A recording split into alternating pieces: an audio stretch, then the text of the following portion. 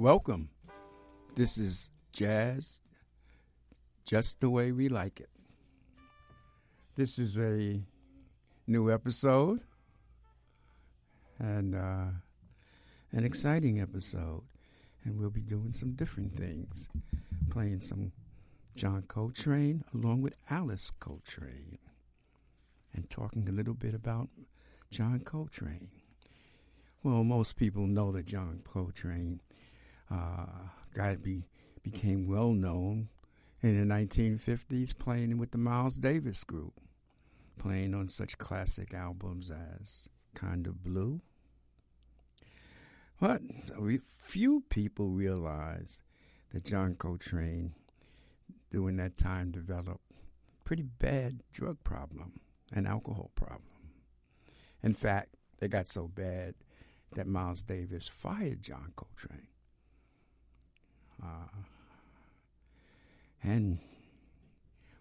It's an interesting story because he sort of went on a spiritual journey that Alice Coltrane, his wife, went along with him. And it changed him immensely and also changed his music. I'm going to play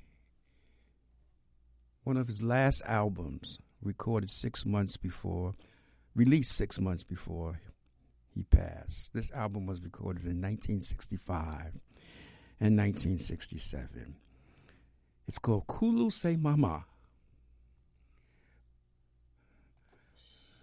Listen and enjoy.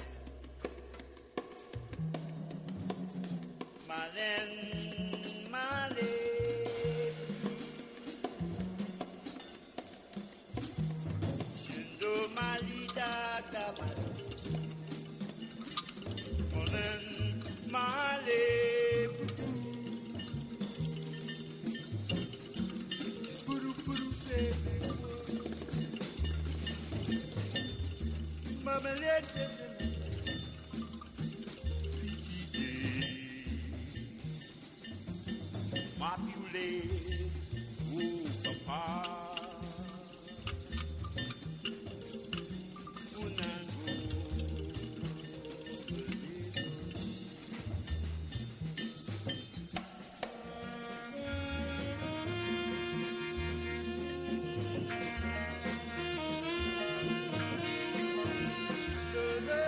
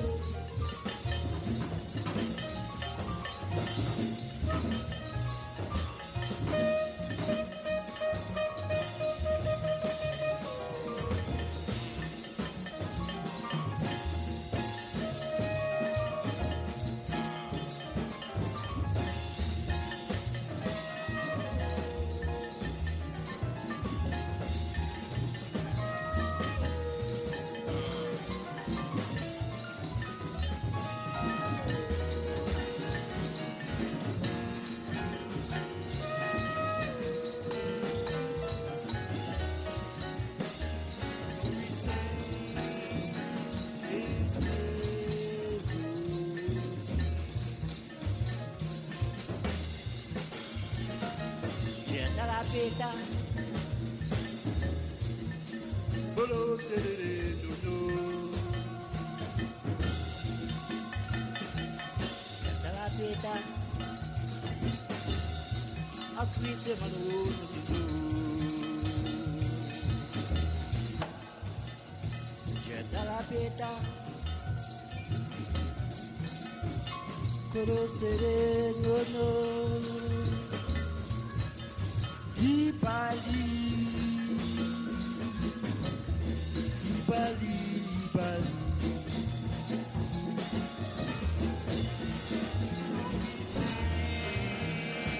This melody,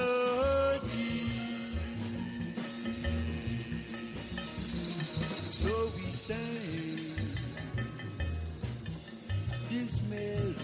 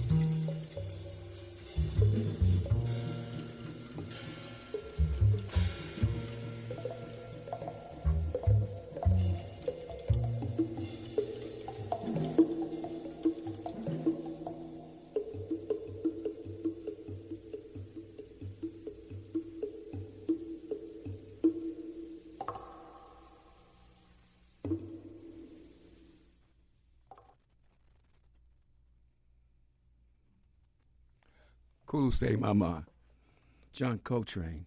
What an interesting album. It was recorded in 65 and released in 1967. I remember when I first listened to this album with my friends, we didn't know how to take it. And we weren't by ourselves. A lot of people didn't know how to take this particular album. Was this a new direction for John Coltrane? Now remember, by 65, 67, John Coltrane was well on his spiritual journey. I mean, he put out a Love Supreme, the ultimate musical expression to God, to the Creator, whatever you want to call that person in charge, the power that be.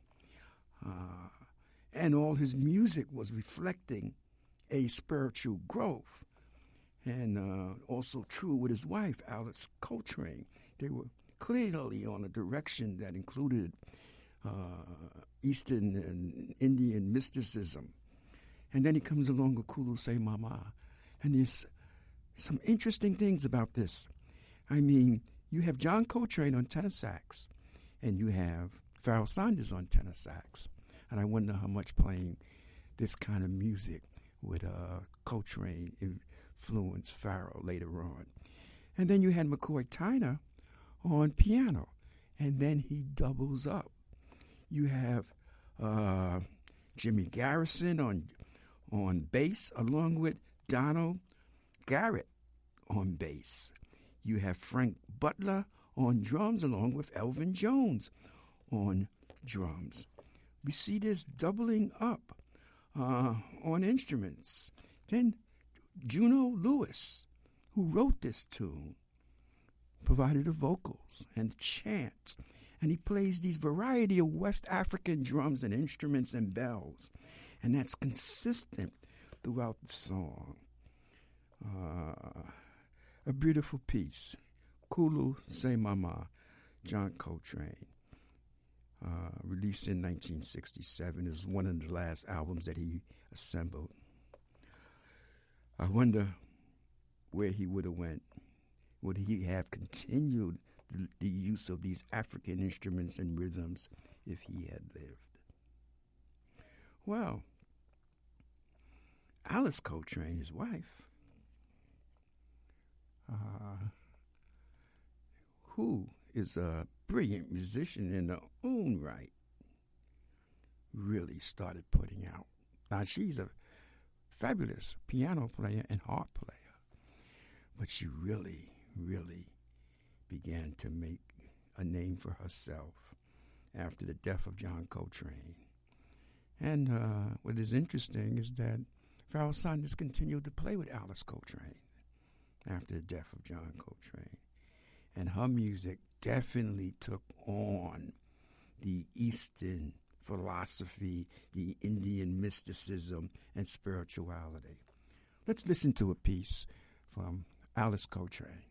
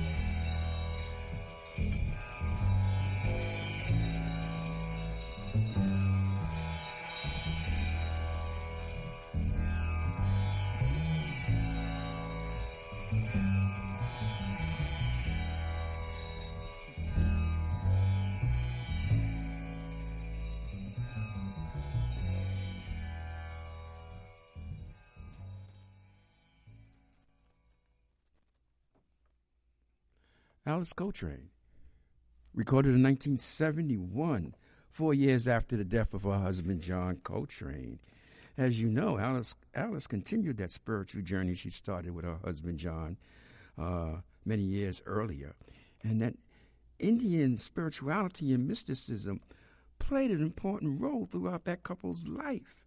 And also on the musical side, you can hear it reflected in the music, especially in Alice Coltrane's music. John Coltrane was a little different. We listened to a piece called Kulu Say Mama, but some of his other pieces, he integrated that spiritual element. And even in Kulu Say Mama, there is that blending. Alice sort of did a different type of music where she incorporated Indian instruments and harps and blended into her jazz style in such a unique way that it just gave her a style and a voice of her own. This was recorded in 71, and it had Alice on harp and piano, Pharoah Sanders, soprano saxophone, Vishnu Wood on oud, Charlie Haddon on bass, Cecil McBee on bass, Tulsi on tambura, Rashid Ali on drums, and Maj Shabazz on bells and timbales.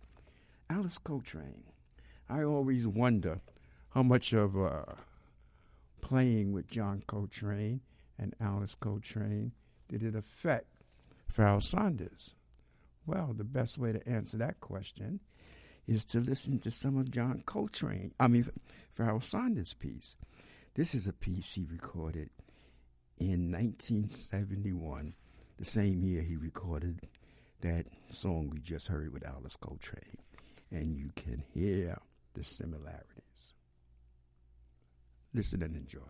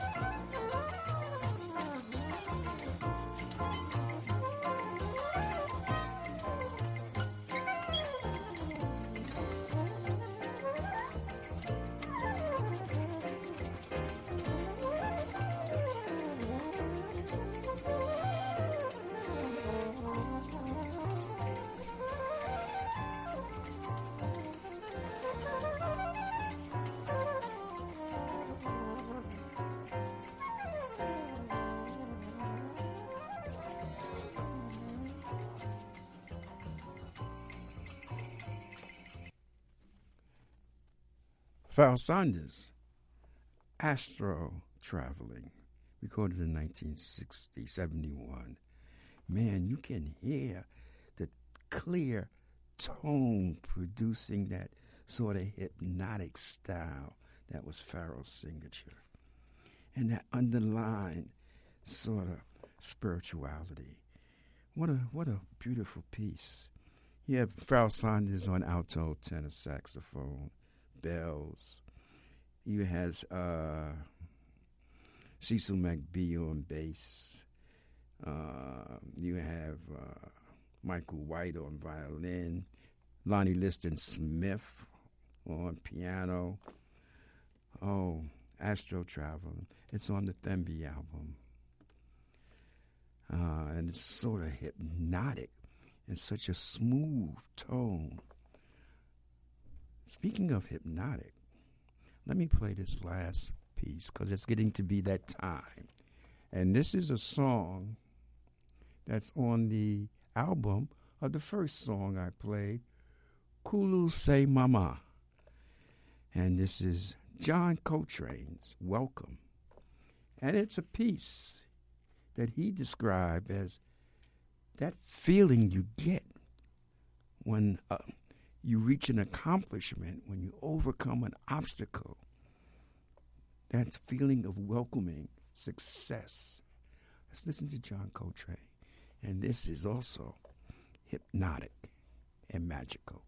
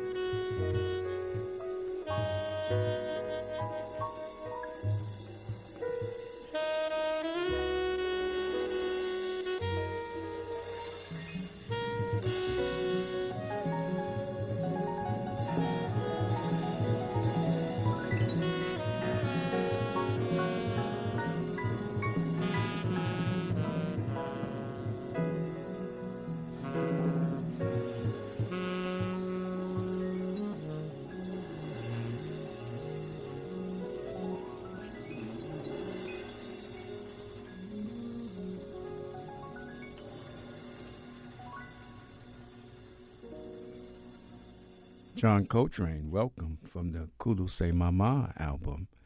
That every time I hear that song, it just brings such a wonderful feeling to me. Sense of I can overcome everything. It puts things in perspective. Well, folks, it's about that time. And I really hope that you enjoy the music and the show. Until next time, peace and love.